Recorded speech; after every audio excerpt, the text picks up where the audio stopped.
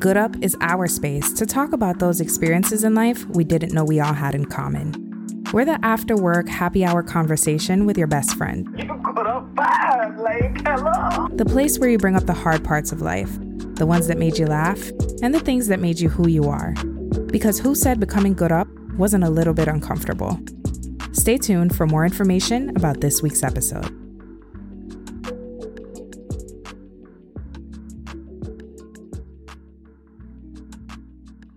I don't feel good up, but it's okay. I got up anyway. Why don't you feel good up this week? I mean, we're supposed to come to this space feeling good up. You know why I don't feel good up? They've been hacking into my body. Okay, like my feet don't hurt, don't work, but it's okay. I got up anyway. Exactly. That's the point. That's the whole purpose. I got up. So introduce yourself to the people, since you ain't feeling good up this week. Well, y'all know who I am. Y'all been here, but if you've never seen us, heard us, I'm Deidre. I'm the little fairy that flies in, right? Ready to play. The fairy. I feel like a fairy sometimes, But yeah, I'm just here. I do all the things. I can't think of anything that I don't do. So I'm just going to reduce it to I do all the things and I love it. And I love everybody. Well, that works. That is a decent introduction. I mean... We are so glad you could join us this week for a chronicle of all the human shit and shenanigans we are about to bring you. Remember that you can always catch previous episodes of our podcast on Spotify, Apple, or YouTube. Again, we are now on YouTube. Hello. Okay. Y'all been asking for the video footage. Y'all have it for the free on YouTube.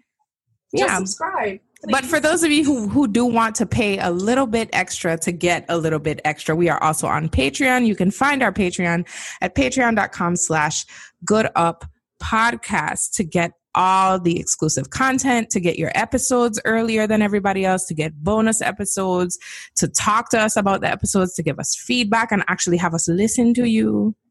Because you're paying for it. Anyway, we're on Patreon. And finally, of course, we want you guys to talk to us on social media and share your feedback on each episode. So make sure that you use #GoodUpTuesdays so that we can find your tweets or posts or pictures on Instagram or what have you about the Good Up podcast. All right. So this week, we have a guest who also happens to be a very close friend of mine, and I'm so excited that she's on the podcast today. Her name is Phanisha Bondage, people. So for those of you who know Phanisha and I personally, you're not surprised that Phanisha's on the podcast whatsoever. Phanisha is the owner of Imuna Creative Agency. She is your one-stop shop for all things branding. So for those of you who have small businesses, okay, you have a small business, you don't know why people aren't buying your shit, your logo look crazy, file resolution just janky as fuck, just call Phanisha. Call Imuna Creative Agency, find them on Instagram. She got you. She's going to set you up and have you looking good, all right? You know how I know her business is a hit? Because when you said her name, I said, wow, that sounds like a superhero name. And now it's obvious that that's her job, right? Superheroes. Yeah. A superhero for small business owners. Get it together and call that girl. No, real don't complain, shit though. Don't be complaining. Call her. Phanisha is like the definition of a superhero, to be honest. When I was a pageant queen in undergrad, Phanisha was like literally like my personal assistant. Like Phanisha was helping me get ready for appearances. Phanisha was like carrying my bag. Phanisha was like, are you hungry? Do you need anything? I got you. Like, she will come through with the shits. Okay, she got you. Listen, it's people like Phanisha that'll make the world go wrong. Exactly. People who always anticipate other people's needs. So speaking of anticipating other people's needs, on January 1st, Phanisha is dropping her first podcast, which we are celebrating and we are very excited about. It's called the Unconventional Christian Podcast, which we are going to be talking about more throughout this episode, especially because of today's episode topic, which you guys are going to find out later. So make sure that you stay tuned, keep listening, and you're going to find out what today's main episode topic is. I know, judging from the title, you're probably wondering what the hell. Hey, Isa, y'all know I just be making this shit up when I edit, okay? So The first segment, as you guys learned last week, we introduced some new segments to this podcast. So, Phoenicia, since you are new to the Good Up podcast and our shenanigans, the first segment of our podcast, we like to discuss what's on our social media timelines. So we're going to let you go first and tell us what's something funny or weird or crazy or stupid or ratchet that you saw on your timeline this week that just is on your mind. The social media feed, I mean, lately, this guy who's like a car salesman in Baton Rouge. Where the money reside. Like, that's like the ratchetest thing I have seen on my timeline since I've like really paid attention to my timeline. And I'm like, who is this dude? And I seen Super like went and actually bought a car from him. Guys, have you seen him though? Yes, and the minute he jumped out the back of that, what was that? CRV. The minute I wanted a car. Exactly. I was like, if I had gone to the car lot when I bought my little Honda and the guy had like jumped out the trunk and was like, "You ready to buy this Honda?" I would have been like, "Hell yes!" Here's my what? Listen, I live in Jersey City. Okay, it's basically like right across the river from New York. I don't really have a reason to have a car, so I gave up my car when I first moved here. But for the first time since giving up my truck, I was like, I think it's time to buy a car. Like, and I need him to sell it to me. Like, that guy is everything. That was good. That was it. That was a ratchet like moment. And it's the way he like did that little side strut thing. The way he was walking. The little boots he got on, like everything. Like, I was just and the way his little back was arched, where the money reside. Yes, that's it. That was like the most ratchetest thing I've ever seen on my timeline. So what about you, Deidre? Okay, I have, I'm trying really, really hard to be more present on TikTok, right? I've never been here for it, but, I ain't got nothing else to do except for, read people's natal charts and shit. But there's this lady on TikTok who has been trolling us. Her name is Cheese Daily. She makes these scrumptious meals, but she does these voiceovers implying that she's basically serving her husband and taking her grandmother's advice. And it is just everything that I need in life. Especially because, I pride myself on being a homemaker. No matter what entrepreneurial ventures I'm in, I pride myself on being a homemaker, right? But everybody knows that the only home that I'm making is for Dylan, right? But I just really enjoy this lady pretending to be so devoted to her husband. I kind of suspect that she does serve her husband, but I'm not mad at it because I'm like... No, but you know what the whole gist of her account is, though? Like, she's making fun of this, like... right? She is, but she's also making fun of this, like, genre of, like, TikTok wives who will go on TikTok and, like, show themselves cleaning and be like, this is after 3 days of me working overtime and my husband didn't clean the kitchen. Like, they're literally like exposing how trash their husbands are, and they're saying, but I do this because I love my family. So she's literally making those videos that makes it like she'll make a sandwich and be like, today I made a sandwich for my husband and he said, bitch, you better get in the kitchen and you better put mayo on my shit, and I did it because I love my husband. Because I love my husband. Yo, when I tell you she's so funny, she made something. First of all, I'm gonna make what she made as soon as I can stand up without feeling the pain. The food looks amazing. The food be good as fuck. She made these tacos, but them shits was authentic. But then I went on her page because the food did look good. And then I kept scrolling. And I said, okay, so she's pulling our leg. This is fun. So I made sure to like make note of her name so that I could bring her to the show because she's really fun. I think y'all should go follow her. You're going to enjoy it. She's hilarious. So my On Your Timeline this week, I actually saw it today. And y'all got to forgive me because I can't remember what podcast this lady was on. But she was on a podcast. And apparently they were talking about dating and like first dates. And she says that on a first date that she went on, she asked the guy she was on the first date with to stop at McDonald's so that she could get some food. I don't know if it was like on the way home or what have you, so she could get some food for her daughter, right? Because she was like, I wanted to make sure I got some food for her on the way home. Cool, right? The lady essentially in this clip is like mad because when she gets to McDonald's, she orders her daughter's stuff and she emphasizes that it wasn't a big meal or whatever. Like, I think she expected him to pay for the food when she went to McDonald's.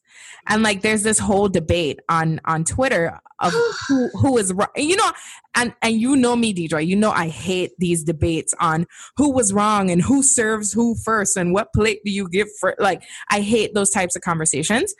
But in this situation, I don't get the logic here. Like, what? Me neither. I'm a little confused. So, see, okay. I don't know if you saw, I think this girl like tweeted something like, if she goes out on a date with a dude, he has to pay for the babysitter and he has to pay for like a to-go box for the baby. What? And there's a lot of uproar about it. But here's the thing, right? This is just coming from, again, the entitlement. I'll never be here for entitlement. However, I personally, since the daddy and I broke up all the millions of years ago, since I've been dating, I've never dated a man who has not offered to pay for childcare. Once men who actually want to be in your life in whatever capacity, even if they don't see you as the future wife, I've personally never dated a man who knows that I'm a single mother and doesn't say, do you need help paying for the babysitter? Actually, like, I'll take care of the babysitter. Like I feel like it's different though when you allow that person to take the initiative and say, hey, I would like to do this for you, versus you setting the expectation on like a first date. Here's the thing. I don't condone the entitlement, but I don't think what's the difference between a single mother saying, hey, if there's a man who wants to take me out, he has to be able to pay for childcare. What's the difference between her saying that and B. Simone saying, hey, I'm not dating no nigga that don't make six figures. Everybody has the right to set whatever requirements they want. That's not a personal requirement of mine. However, I don't think any single mother, and this is a message to all the single mothers out there, yes, that is your child. That is your responsibility. And that's the baby daddy's responsibility too. But don't date a man who's not willing to pay for childcare. Even if you don't want him to pay, if he has this idea that there should be a big, cold degree of separation between y'all and that child, that's a red flag. And you might as well date future. I can agree. I can agree on the red flag part. Well, yeah, that was where my confusion came in with the whole thing, because it's like, you asked me, we already went on our first date. I'm taking you back home. You asked me to stop by McDonald's. Cool, that's not a problem. You're already in my car. But you're asking me to stop here so you can get food for your child. Right. Yeah, I feel. Like and then looking at me like I'm crazy because I'm not paying for the food. Like, I'm sorry. Yeah. So I think that's annoying, and I don't think she's being direct. If you wanted him to buy it, you should have said, "Hey, do you mind buying my child a Happy Meal on the way home?" You know, but don't be like, "Hey, do you mind stopping me here so I can get my daughter something?" No, stop playing games. And let me tell you something: men just want us to tell them what we want. I think if she had been more direct with him, he probably would have been willing to spend a little $5 or $6 on a Happy Meal. Like, but you stop. A big mistake that a lot of women, and I'm not saying all women, so don't come for my neck, because I have time. I'm on my bed for the next week. I will go back and forth with you on the internet. A lot of mistake that a lot of women tend to make when dating is expecting men to read our minds. I definitely agree with what Deidre just said. Like, for us, we definitely need to be more upfront about our expectations. And then also the guy offering like the child care. Like, if he knows that you have a child or whatever, you know, the bills are kind of high for child care, the babysitter situation, if I'm going to take you out on a date, let me be a gentleman and at least like offer that to you. Now, it's up to you whether or not you accept it or deny it. You know? But at the same time, I don't know, these days, I feel like us as women, we are very, very prideful. Yeah, I agree. I agree. You know, like to like take that help, because it's like, okay, I want to be this independent woman or this independent kid. Like, let me go ahead and pay for, you know, my childcare situation. But the food stuff, like, I feel like in her angle was all wrong to me. Mm-hmm. You just sit in the passenger seat and it's like, okay, well, let me order this Happy Meal for my baby, and then you just sitting over there like, and you get some pay, right? And they're saying, okay, we need this $5.50 or this $6 for this Happy Meal, and you sitting like, so you're not gonna pay for that? Like, no.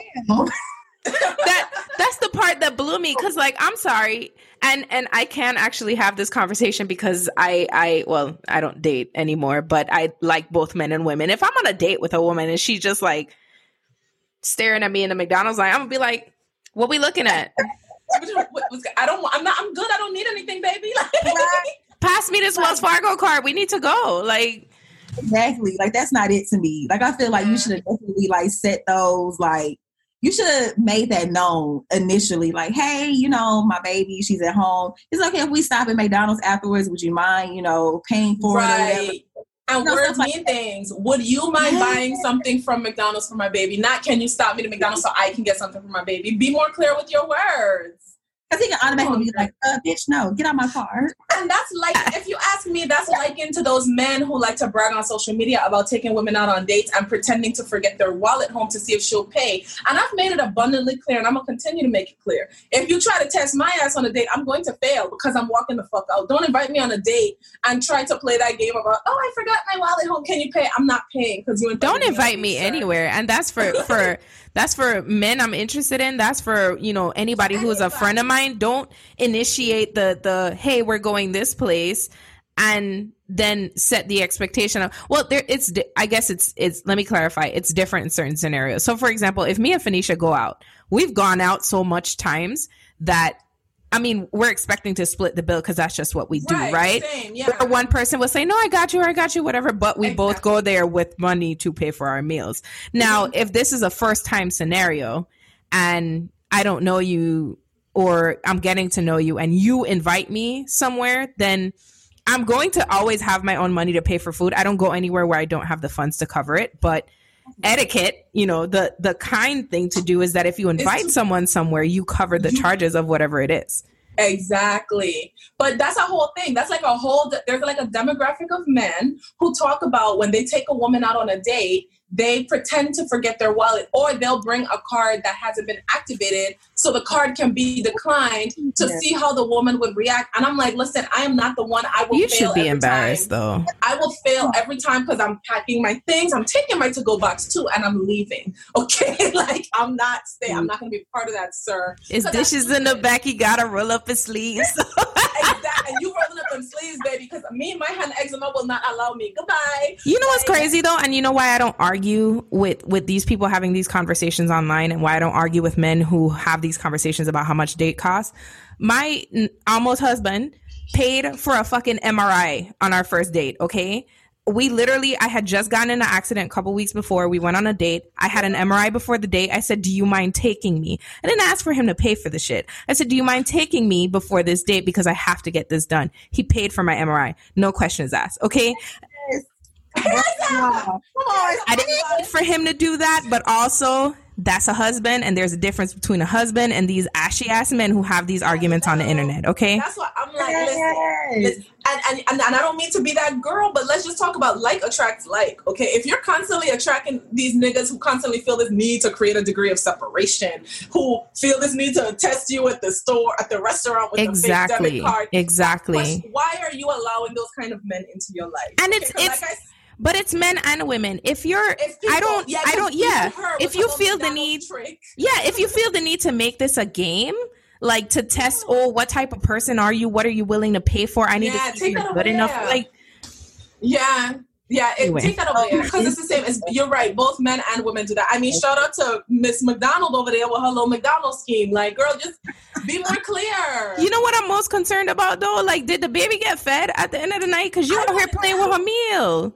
Hello, the baby's at the babysitter. You done promised this baby, listen, just let me go out for a couple hours. I promise you I'm going to bring you back a Happy Meal. And you out here testing people boy children. Listen. My food at points. Listen, no kid, that baby is like, am I getting chocolate milk or a Go-Gurt? What's up, mommy? Right. Let me know. I need to know.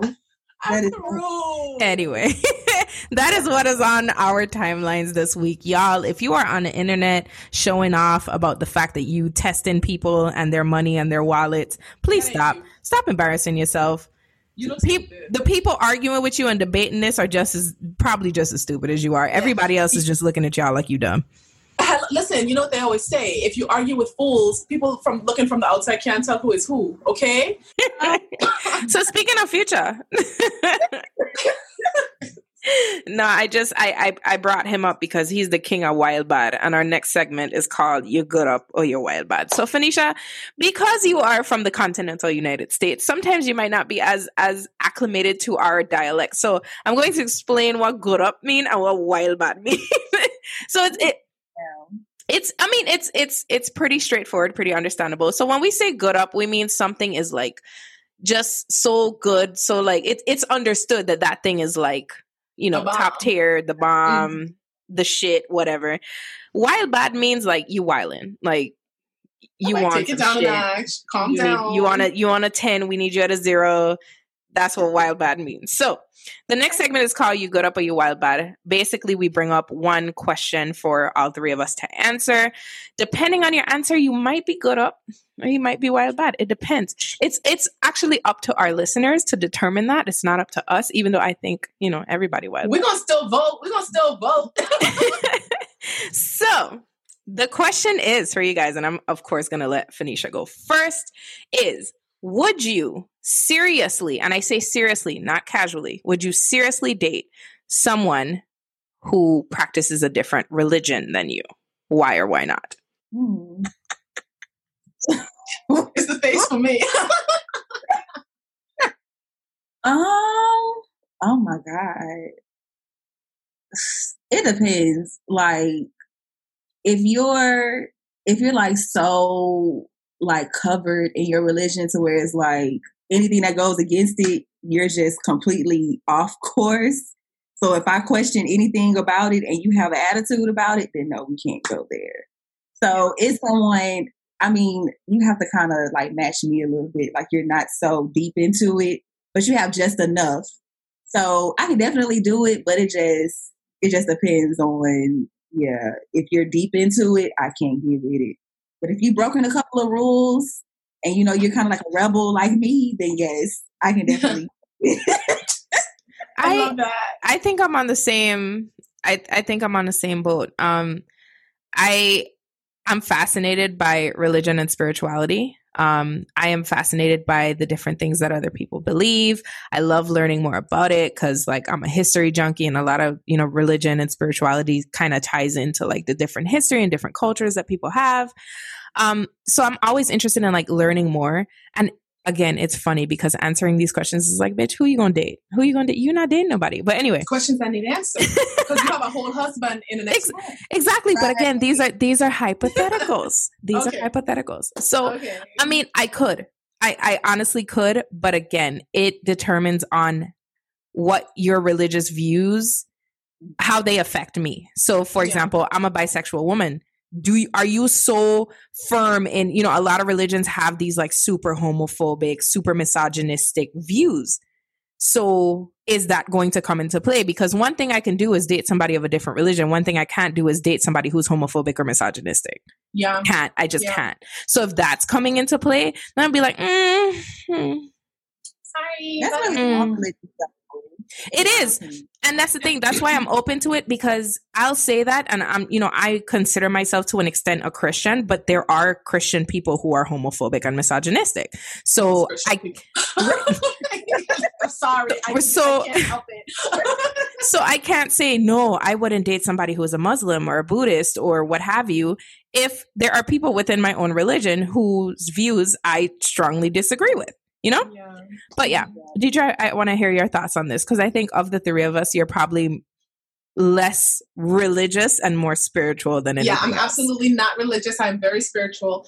But I would date anybody as long as their religion is not a weapon to harm others, if that makes sense. So again, people who use the Bible to be homophobic, right? And as long as if you and I decide we're going to get married, as long as I don't have to become a member of your religion to be your wife, that's the only, you know what I mean? That's the only way your religion can get in between us. If your religion is not rooted in love, unconditional love, that's not in a sense of judgment and, you know, you are going against the word of God because you like people of the same sex. You know what I mean? As long as it doesn't come with those conditions and as long as I don't have to convert to your religion, we gravy, we Gucci. And as long as you're accepting of me, you know, because the things that I believe have been demonized for a long time, you know? And so for me, I'm like, I love who I am. I love what I believe in, but I'm never gonna be around anybody who feels this need to like put down others just because of religion. Because when you really think about every single religion that exists, there's a common theme.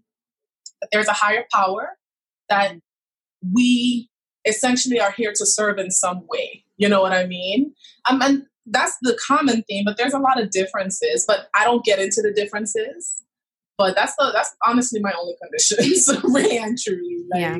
I think my only other condition too would be that I want the freedom for our children to choose their own paths also. I would love for my kids to have some sort of spiritual belief, because I think that spiritual belief does bring people comfort, and it gives them some place or some person or some being to give their problems to and trust that things are just going to happen the way that they happen. I think that people who aren't religious can also believe in that way, but I don't know. I just want someone who is as open as I am to let me and let our kids choose their own paths, because every human being is different. But yeah, I mean, I brought this question up because this is a good segue into what our conversation is going to be today. But if you're listening, make sure that you use hashtag GoodUpTuesdays on Twitter, Instagram, wherever you like to use your social media, and answer the question for us. So would you seriously date and or marry someone who is of a different religious belief than you? You can also mention us at Good Up Pod on most social media platforms, and we will share your answers on our profile. So that leads us into today's conversation. So me and Deidre talked about this topic a long time ago, and it's the idea that Black people in particular, I know people of all cultures probably have these conversations, but I think it's a very big debate in the Black community. It's the debate of religion versus spirituality, and what are we allowed to practice, and sort of our attachment as a culture to Christianity, and how younger Black people are now sort of breaking away from that traditional practice of Christianity. So of course, we're going to go around the Zoom and discuss. I want you guys to tell me, like, what was your initial relationship with traditional Christianity, and how do you think that's changed, and what does that look like for you now? So of course we're going to allow our guests to go first, because we are rude. Because we got manners over here. We good up. We're very proper here. As ghetto as we may be. Right. We're ghetto over here, but we have manners too. So Phoenicia, please share with the room, like, what did baby Jesus look like to you when you were younger? You know. Okay. So you so ghetto for that, right? Like, what did baby Jesus look like to you? Damn, girl, come for everybody next. No, as a forewarning, I will be saying baby Jesus and Sky Daddy so often throughout this episode, and I need y'all to just prepare for it. Well, the higher power that I praise is a woman, so what do you want? That's different. Okay, so first of all, I definitely grew up, like, I was literally born into, like, the Baptist world. So it's like a million traditions, like a million generations of Baptists. So one thing I can say is being born into it, I mean, of course, your mom, she groomed you into these things. Like, this is what you're supposed to do. This is what you're not supposed to do. But then as I got older, my mom was never, and I discussed this on the first episode of my podcast, my mom was never like that mother who just punished you for wanting to find your own way. So as I got older, of course, I started asking questions. It was like, Mom, is it okay to do this? Is it okay if I do that? And she was like, baby, honestly, I don't care what you do as long as you have a relationship with God. I don't care what that relationship looks like. I don't care like what you like do to try to build that. It's all about you and him at the end of the day, because that's really what being a Christian is about. It's about building relationships. So she was like, a lot of times, even like with her, she was like, a lot of times I even felt personally like I had to veer away from what my parents taught me to really, really know like who God was to me. Because if you like go based off of what people keep telling you, like what you're supposed to do and how it's supposed to look, are you really building a relationship with God? Like, is that really, can you really say that you built that? Exactly. Yeah. So with me, I just had to, it was a lot of trial and error. It was a lot of things that I like had to figure out what really worked for me. And being traditional just did not work for me. Like, I don't see myself as a traditional Christian at all, period. Now, granted, now I had to definitely like move some things, like one, cut my hair to just really like figure out, okay, well, this is who I'm really supposed to be. Like, I keep trying to tell y'all, shaving your head is a spiritual experience. Go ahead. Low key, girl, listen. like shaving your hair is like shaving your head. I'm sorry. It's like it's a whole new like freedom. It's like you're shaving off like this surface look as to what you're supposed to look like. Mm-hmm. And being in a Baptist church, like it's so much pomp and circumstance. Like, listen. It's so much pomp and circumstance. And it's like, I don't want to dress up every Sunday. Like I don't do stockings. So Things itchy. it's too hot. Okay. My legs go together. Okay. Friction and stockings just don't go hand in hand. So it's like getting rid of that and then wanting to like wake up on Sundays, just want to put on a pair of jeans and a t-shirt and just go to church. Because at the end of the day, I don't care what y'all have to say about me and what I look like. I'm not here for you. Let me get my praise on and go home. Mm-hmm. Yeah. So it's just like just growing up and going through those different phases, it really shows you like who you're really supposed to be. Yeah. And at the end of the day, like I said, like, who are you to tell me what my relationship looks like with him? Yeah. You know? And I'm just like this religion, this tradition, like y'all are really like y'all are holding people back versus letting people just be who they want to be. Mm-hmm. So like that whole pomp and circumstance stuff, child, like I can't tell y'all how many times people have looked at me sideways for coming to church with pants on. Oh, girl. That's like in the Baptist church, you don't wear pants. Like women don't sit on the front row of the church. Women don't like get in the pulpit. Like it's a lot of things that I feel like it's man-made to me. Like those it is. Like literally it's man-made to me. But as I've gotten older, of course, you know, I still respect my elders. I never like fully, you know, question them or whatever. But as for me in my house, like, this is what I do. As my shirt says, stay in your lane. Like, judge ye not unless ye wants to be judged. You know? Hey, say it. We getting scripture quotes. I'm here for it. So, you know, it's like, yeah, like my experience is literally like, I don't want to say night and day, but it really is like night and day because in college, hey, I can tell you, I used to be wigged down. Listen, let's discuss how when Phoenicia shaved her head, everybody called me and was like, is she okay? Like, is she good? I was like, yeah. No, Phoenicia, you would never catch her anywhere without the wig laid, beat down to the gods, like heels, outfit down. Like Phoenicia was it was a package deal with her, okay?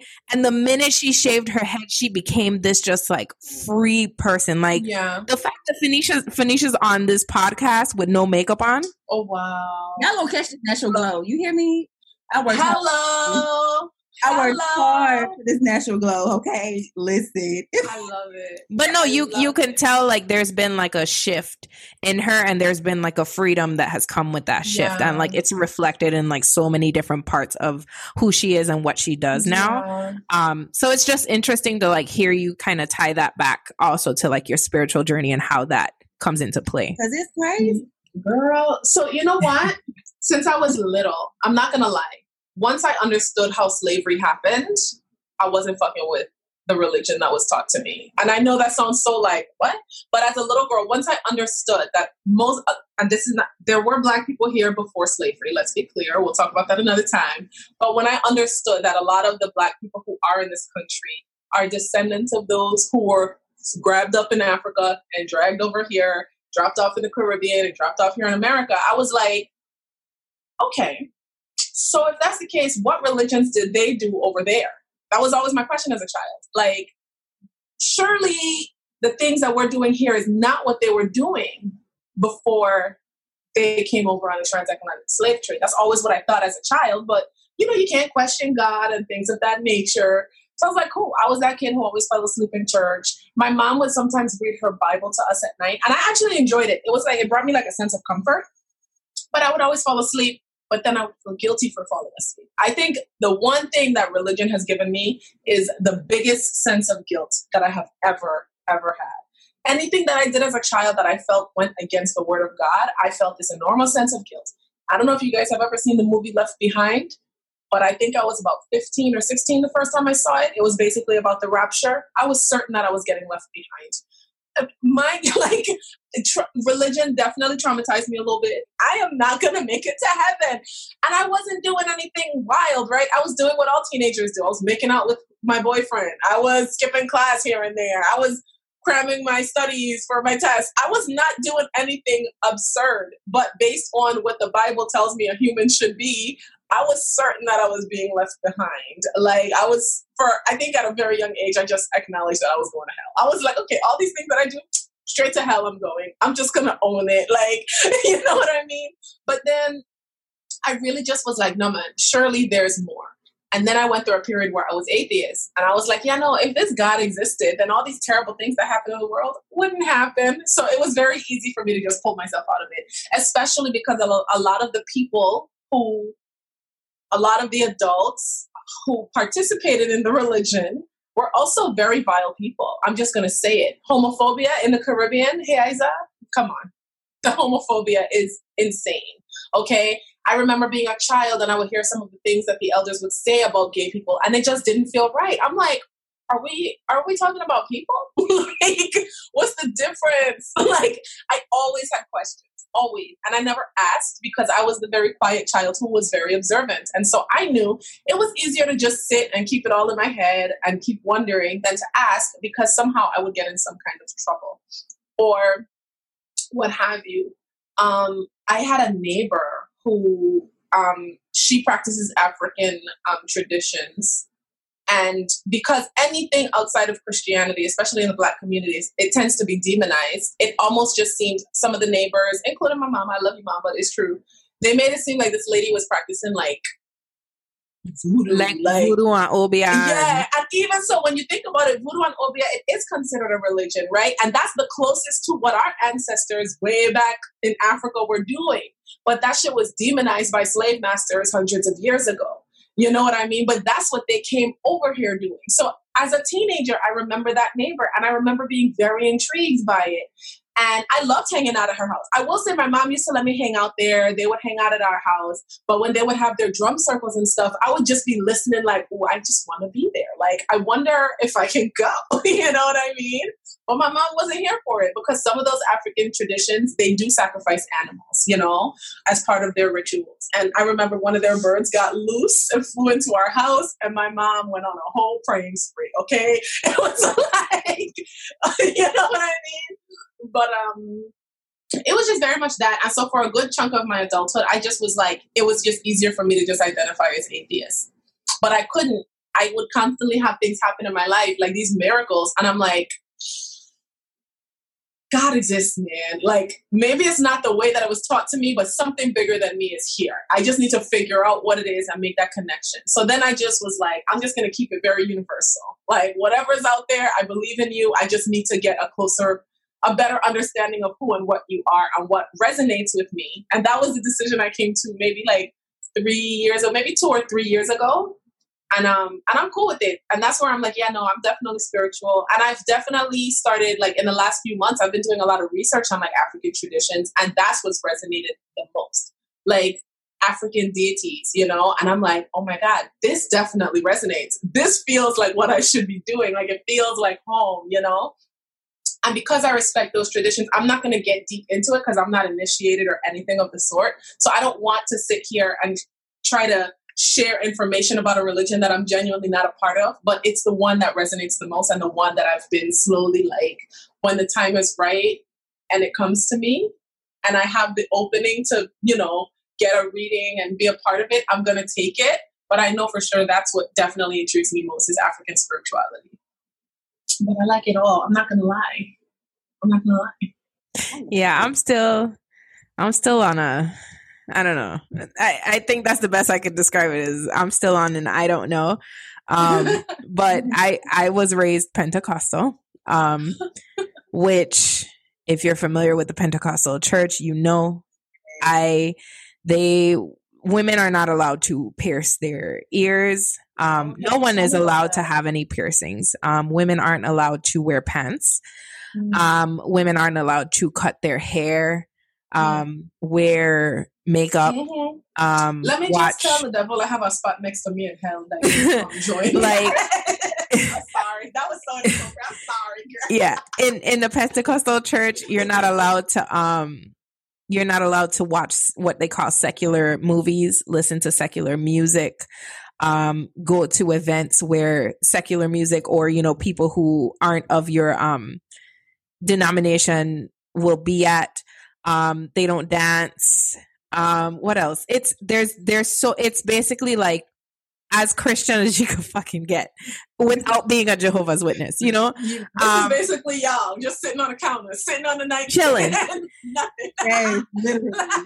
I think the biggest difference between the Pentecostal denomination and maybe something like, you know, Jehovah's Witness and things like that is that they do believe in certain holidays. So they do celebrate things like Christmas and birthdays and things like that. Yeah, they don't believe in baptism. So you're presented to God in a church ceremony. You're not baptized, which when I was a baby, I wasn't baptized until I was 23, 24 maybe. And that was my choice. But yeah, so my conflict with that started when I realized that the reason we were going to Pentecostal church was because of my father. So for example, my mom is Catholic. She was raised Catholic. My dad was Pentecostal. So they were having sort of conflicts about that within their own marriage. And because he was the husband, it sort of just went like, well, the kids are going to go to church with me type thing. Yikes. My mom didn't go to church with us. And I always used to wonder why when I was younger. And it was when I was older that I realized it's because of the scrutiny that she had to deal with every time she went to church because she wasn't Pentecostal, you know? Yeah. The other thing was that my dad was an alcoholic. And he was also a drug user for a long time. And all of that was happening while he was in church. All of his drinking and his rage and just the things we were going through in our household was happening while he was also taking us to church. And for me, it was just like, how can a person who is essentially such a representation of like the toxicity in our household also be the person who's like this super religious guy, you know, like going to church and all that stuff.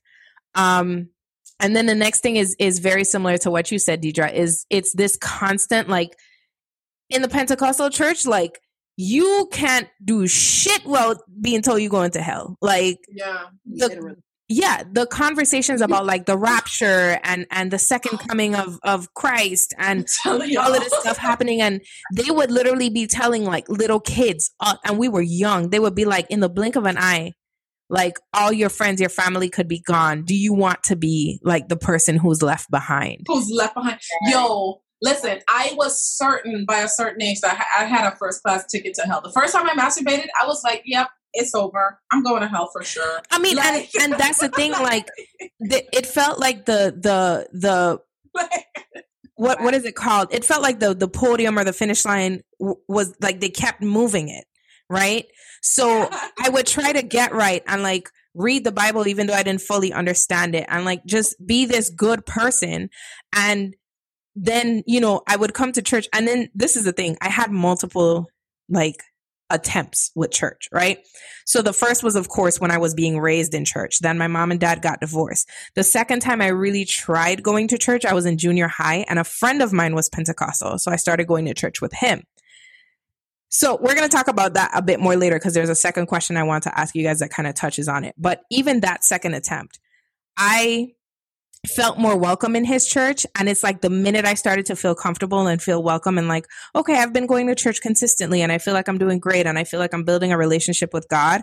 One of the church members would come to me and be like, hey, so when do you think you're going to take your piercings out? Or like they would ask questions like that, like, you're doing good, but like, when are you going to fully be Pentecostal? Cause like you kind of on the outside right now, and like you're not in. That doesn't mean like you're doing good, you know?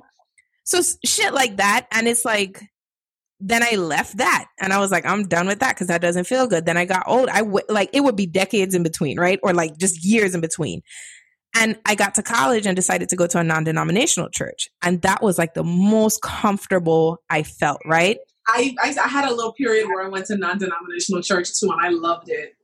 But the thing is, even there, I was comfortable. I was on the praise team. I was singing in church, which is something that I've never felt better doing. And then one day I come to church and my pastor gives a whole sermon on homosexuality being a sin and them basically going to hell. And at the time, which again, if you know me and you've heard it on the podcast and on my blog, I've known I was bisexual for a really long time. Yeah, you did. So I'm sitting there watching a woman who I trust, who I look up to, who I believe in, who I've trusted as my spiritual advisor, basically saying I'm going to hell. Yeah. And I think that was like the last. How old were you? I was like 19, 20 when that happened. Wow. I was that age when I did my non-denominational stint too. Yeah. And that was just, it for me. But I think the next question that I want to ask you guys is like, what harm? And we're going to touch more on like different types of spirituality and things like that. I don't want to make this just an episode about like attacking Christianity or like everything that's wrong with Christianity. But I do want to ask you guys, like, was there ever a moment or a time that you can remember where your practice of religion in its traditional way was causing you harm? I would really have to say like the mental health aspect, like not seeking, like therapy, like stuff like that. So, okay, in the Baptist church or just generally across like the Christianity realm, we would have like testimony periods like during the service. And I was around 14 years old when I like came to the church and I was like, I've had thoughts of suicide. Like I wanted to kill myself. And it's like, to me, I feel like people can be, especially Baptist folk, can be so judgmental when it comes to stuff like that. So they see you in this light and now it's like, you're feeling sorry for me. But you're feeling sorry for me is really praying on me, but not praying for me. Yeah. So at that point, it was like, dang, like now it's like you have this unwanted target on your back to where it's like, ooh, she wants to kill herself. Y'all better watch out for her.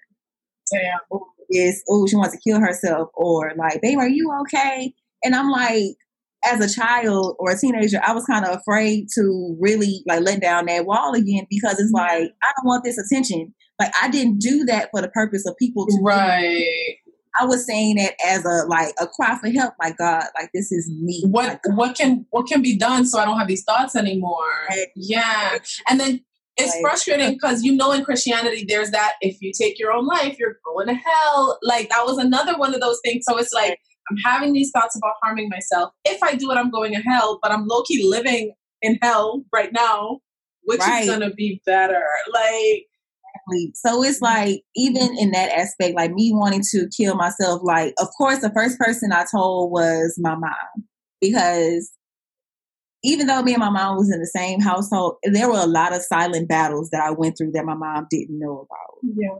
So first I had to tell her, and then I decided as a teenager to go to church and stand in front of the church and say it, because I'm saying it publicly, like, God, I need your help. And then also it was for people who were in my circle who were probably going through the same things, but they didn't know how to come out and say it. So it was like, I was like that person who started that trend. Like, don't be afraid to tell people what you're going through because you're afraid of the backlash that you may get. And that's traumatic. Like, you're going to church, this place where you felt like this is where I'm supposed to get the help that I needed. But instead, y'all are just asking more questions just to get in my business. Not help me. Yeah. And then the next thing I know, like I said, there's this target on my back, and you're using like my moment as a moment of clout. Like, I don't need you to like, I don't need you to do that. I don't need you to be a savior to me. I just need somebody to talk to. And then this whole people against going to a therapist, like God is the only therapist I need. Let me read my Bible and I'll be okay in a couple of hours. Like, for me, no. Like, that's not enough for me. And I personally feel like therapists are just another form of like a liaison between you and God. Like that. like you can talk to them because they have that gift. That is their gift to talk to people and get those messages out of you that you can't say to anybody else. Yep. So who am I to say, no, I'm not going to talk to a therapist because I don't trust them? Like, no, like that's what they were going to school for. That's what they were built for. That's their gifts, their spiritual gifts. Everybody has spiritual gifts. Everybody. I'm glad you said it, girl. Everybody has spiritual gifts. And for me, it was great because I was able to find a Christian therapist. And she was also on a level where she's not into the traditional Christianity situation either. Mm-hmm. Very spiritual. And it was great to have that person to talk to because I felt like it was a release for me.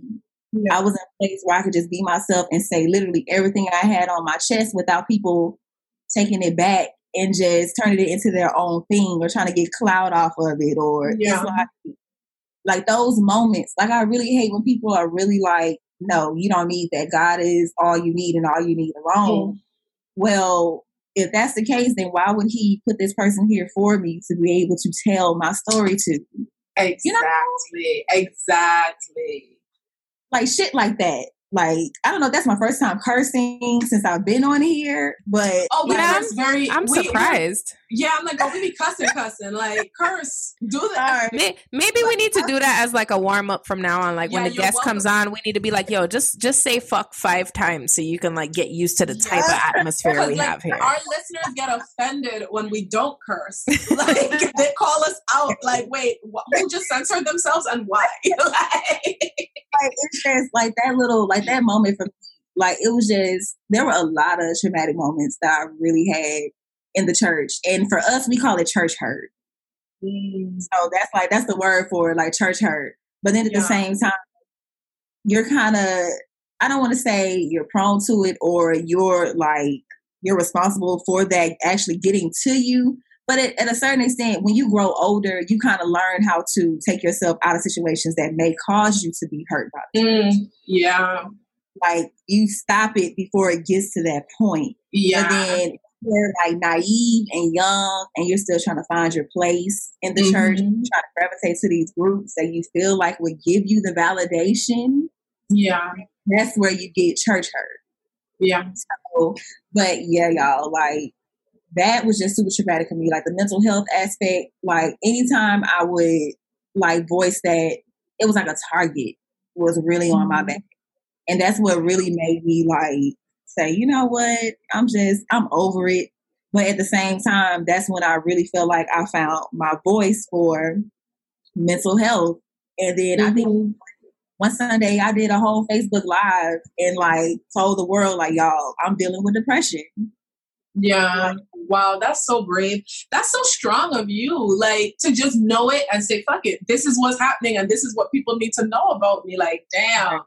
Yeah, it was crazy. And I think I was much older, of course, but it was just like, it was something about that Sunday where I felt like I had to do it. I just went on Facebook. I was just like, y'all, like I'm really dealing with depression. Like this is me. Like this is what I look like. This is what depression looks like. You don't see it.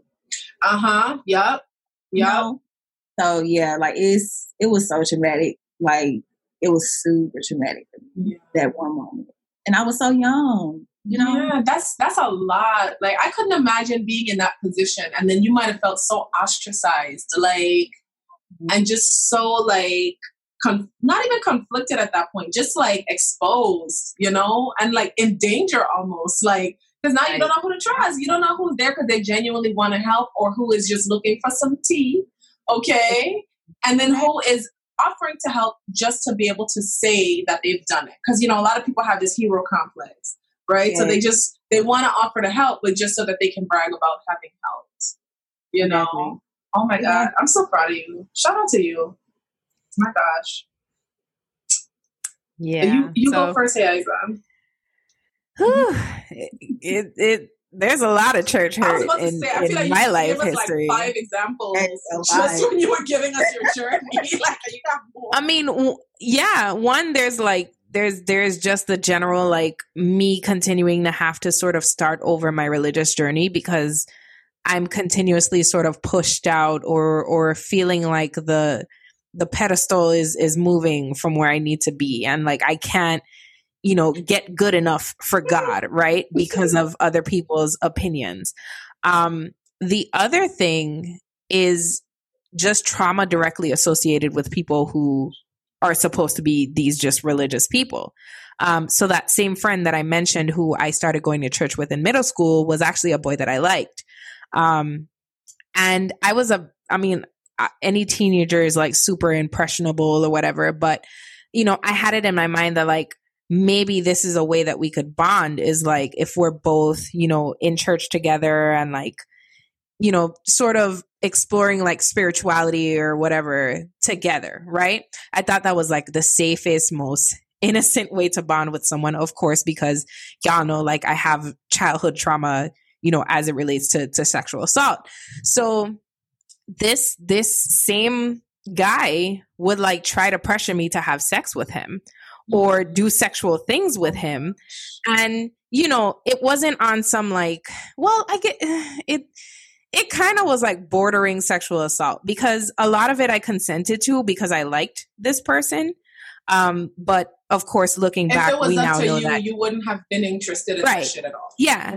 Okay. And looking back, we now know that if somebody has to, continuously try to convince you to do anything sexual, then it is assault. Okay. But this person was like, he was like mentally like just fucking up my brain because like he would try to pressure me into doing these sexual things, and then we would go to church, and then he would be the same person asking me like, okay, so like you accepted God and like you've been in church for a while, so like when are you going to remove your earrings, or like when are you going to do this? And like he would be the person moving the fucking finish line in terms of like me getting right with God, but he was also the person who was causing me to do things that supposedly was pushing me further from God. Yeah. So I didn't know what to think, and I didn't know like who to be and what to do. Which is why like when I left that church and I waited that couple of years, like my relationship with God would literally like disappear in between those times because in my mind, and I had spent so long in the Pentecostal church that if I wasn't going to church weekly, if I wasn't praying every day, if I wasn't doing this, if I wasn't doing that, if I was having sex, if I was, all those things that I'd been conditioned to believe would send me to hell, like why bother trying to have a relationship with God if the God in my mind that these people have taught me he is hates me because I'm not doing the shit that I'm supposed to do. Right. So I just Phoenicia, you mentioned something so important, which I have to make sure to put a trigger warning at the beginning of this episode. But I had experience with like suicidal ideations and suicidal thoughts. And there'd been times where I'd been so close to just wanting to do it, to wanting my depression and my anxiety to be over and not following through with it because I was so much more terrified of going to hell than I was of actually killing myself. Oh, wow. I was more afraid of going to hell than I was of actually committing suicide. So, I mean, it's confusing because looking back, like in a way, I'm thankful that I'm still here. Obviously, yeah. But it's also sort of a complicated thing because it's like, am I still here because now I know I'm here because I genuinely want to be. But back then it's like, am I still here because I want to be, or am I still here because I'm too afraid of what I think is going to happen after? Yeah. Mm-hmm. So like that whole journey, like I developed a fear of like death. I developed a fear of like, I'm still working through like the morbid fear of death. Because in my mind, I can't reconcile like what happens when you die. And did I live a life good enough did I live a life good enough according to what I've been taught that when I die, am I going to be in peace, or is hell real? Is all these things that people have been talking about real? Like I could literally do a whole 4 episodes on just like the amount of shit that I was told in my religious journey. As like what happens when you die if you're not the person that you're supposed to be, right? Yeah. And it's just, I don't know, looking back, it's like all these people who told me those things, they were in marriages that they weren't happy because I remember them being prayed for at the front of the church.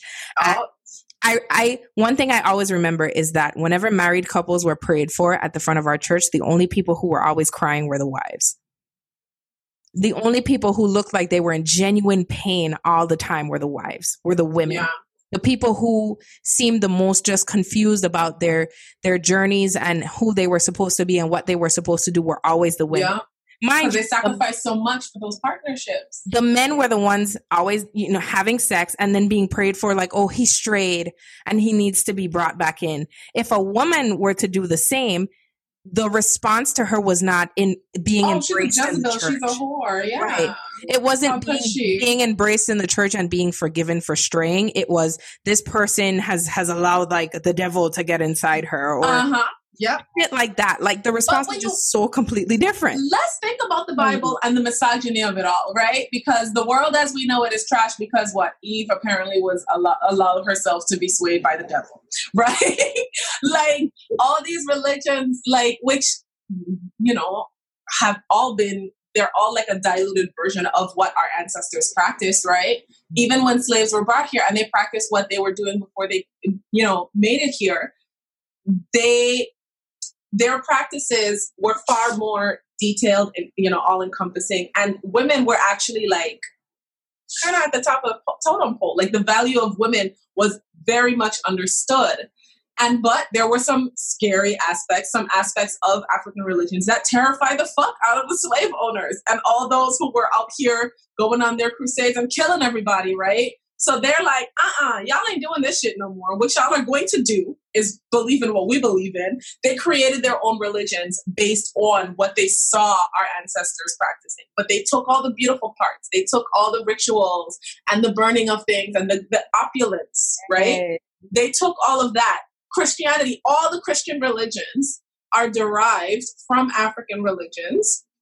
They took all the opulent parts, the parts that are beautiful, the parts that, and then they also kind of just used, they also tied in patriarchy with that, right? So even the story of Adam and Eve, right? Patriarchy and racism. Of course, the racism. And racism. Like, let's be clear, because Jesus is white. You see what I'm saying? So it's a combination of the racism and the patriarchy. So they created their own religion for us to worship, right? And every aspect of those religions are rooted in what? What's the buzzword? Fear. If you do this, you're going to hell. First of all, listen, y'all could continue practicing what y'all came here practicing or die. If you don't believe in what we believe in, you're dying, right? And then what they did, those who actually started practicing what the slave masters told them to practice was just nothing but fear. If you don't do this, you're going to hell. If you do this, you're going to hell. If you do this, you're going to hell. So it's a form of control. It's controlling a mass of people so that you can get what you want out of them. And I think that's my biggest issue and struggle, and always was, is that whenever I would find that peace that they said you're supposed to find with God, that peace was always interrupted by fear, by, hey, I know you feel like you good with God and you're great, but make sure you're not doing this. Yeah. Like, make sure you're not doing this because that peace is going to get interrupted. And it was so frustrating. And of course, as I got older, as I got educated, as I became a feminist, it became even harder to practice Christianity in the traditional sense, because I continue to see that, for example, Phoenicia, I don't know if you remember, there was one day I texted you and I was like, Proverbs 31 is a scam. And you were like, what? Tell it to me, girl, because I have put so many Bible verses on my head. Oh my God. So there's this concept of the Proverbs 31 woman, right? And I was at the time we were in undergrad, and in undergrad, there were so many girls who went to school with us who were like, I want to be a Proverbs 31 woman. And I was just like, what is a Proverbs 31 woman? So Phoenicia, you are better versed on scripture than I am, so you can tell her. I want to know. Let me just go. I'm gonna go to the Bible and I'm gonna just read a little bit. Yeah, I'm gonna let her do that. I wish I could get you to like read the whole thing, but it's gonna take a while. But a long time. I want y'all to hear what the Bible says a Proverbs 31 woman is, right? And then Phoenicia, if you can, I want you to touch on the part so the Proverbs 31 is basically like an instruction manual on what makes a good wife, right? And it's also, and what people don't realize is, it's also supposedly an instruction manual on what makes a good husband or what's required of him. But I want Phoenicia to touch on the one part that's for men and then the rest on what's for women. I bet you it's like, for y'all niggas, just be alive. For y'all women, though, I'm going to need y'all to get it right, get it tight, keep that hair looking good. I'm trying to find that one part. I mean, but basically, like, hey, Isaac said, Like literally the entire, like just Proverbs 31, like the verses 1 through 31 is basically like you're preparing what women should do. Yes. You're preparing yourself to be a wife to your husband. Like everything that a husband requires of you, this is what you need to do. Like your house needs to be in order. You need to be at home making sure that this is done. The bed. It's something about like weaving it's like weaving a blanket of something. Like you need to cook this or do this or. Well, shit. Okay, get it together, ladies. Okay, get it together. This here, it says she makes her own bedspread. She dresses in a fine linen and purple gowns. Her husband is well known at the city gates where he sits with the other civic leaders. She makes belted linen garments. She sashes to sell to the merchant. She is clothed. This is the favorite one that they always quote. She is clothed with strength and dignity, and she laughs without the fear of the future.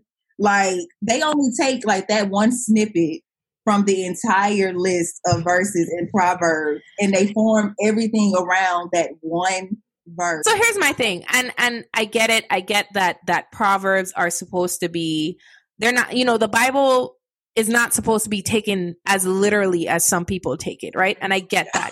It's more of a guidebook versus an instruction manual, and I do fully get that. But I feel like, for example, things, and I'm leaning heavily on that example of the Proverbs 31 woman, because there are so many requirements of what a woman needs to do to be a good woman in society, to be a good woman of God, to be a good wife, and there's so little on what men are supposed to do to be good husbands outside of, you are the head of the house. You are the liaison between your family and God. Like you're it, right? Meanwhile, women in the Bible are like getting stoned because they're whores or they're barren, so they need to pray to God to have more kids, or they're having freaking baby Jesuses out in the wilderness in the cold. And baby, I didn't ask for it, by the way. You just woke me up out of my fucking sleep to tell me this baby up in here. Now I gotta now I have to go deliver him in a fucking manger. What the fuck? Merry Christmas, everybody. I'm sorry, but let's talk about it. I'm sleeping. I'm minding my business. I had a long day at work. Good Up is hosted and produced by Deidre Ritter and Heiza Quinones Ivory, and is a proud member of the Kickin' It family. Find us on all social media platforms at Good Up Pod. Use hashtag GoodUpTuesday to continue the conversation and get access to exclusive bonus content at patreon.com/GoodUpPodcast.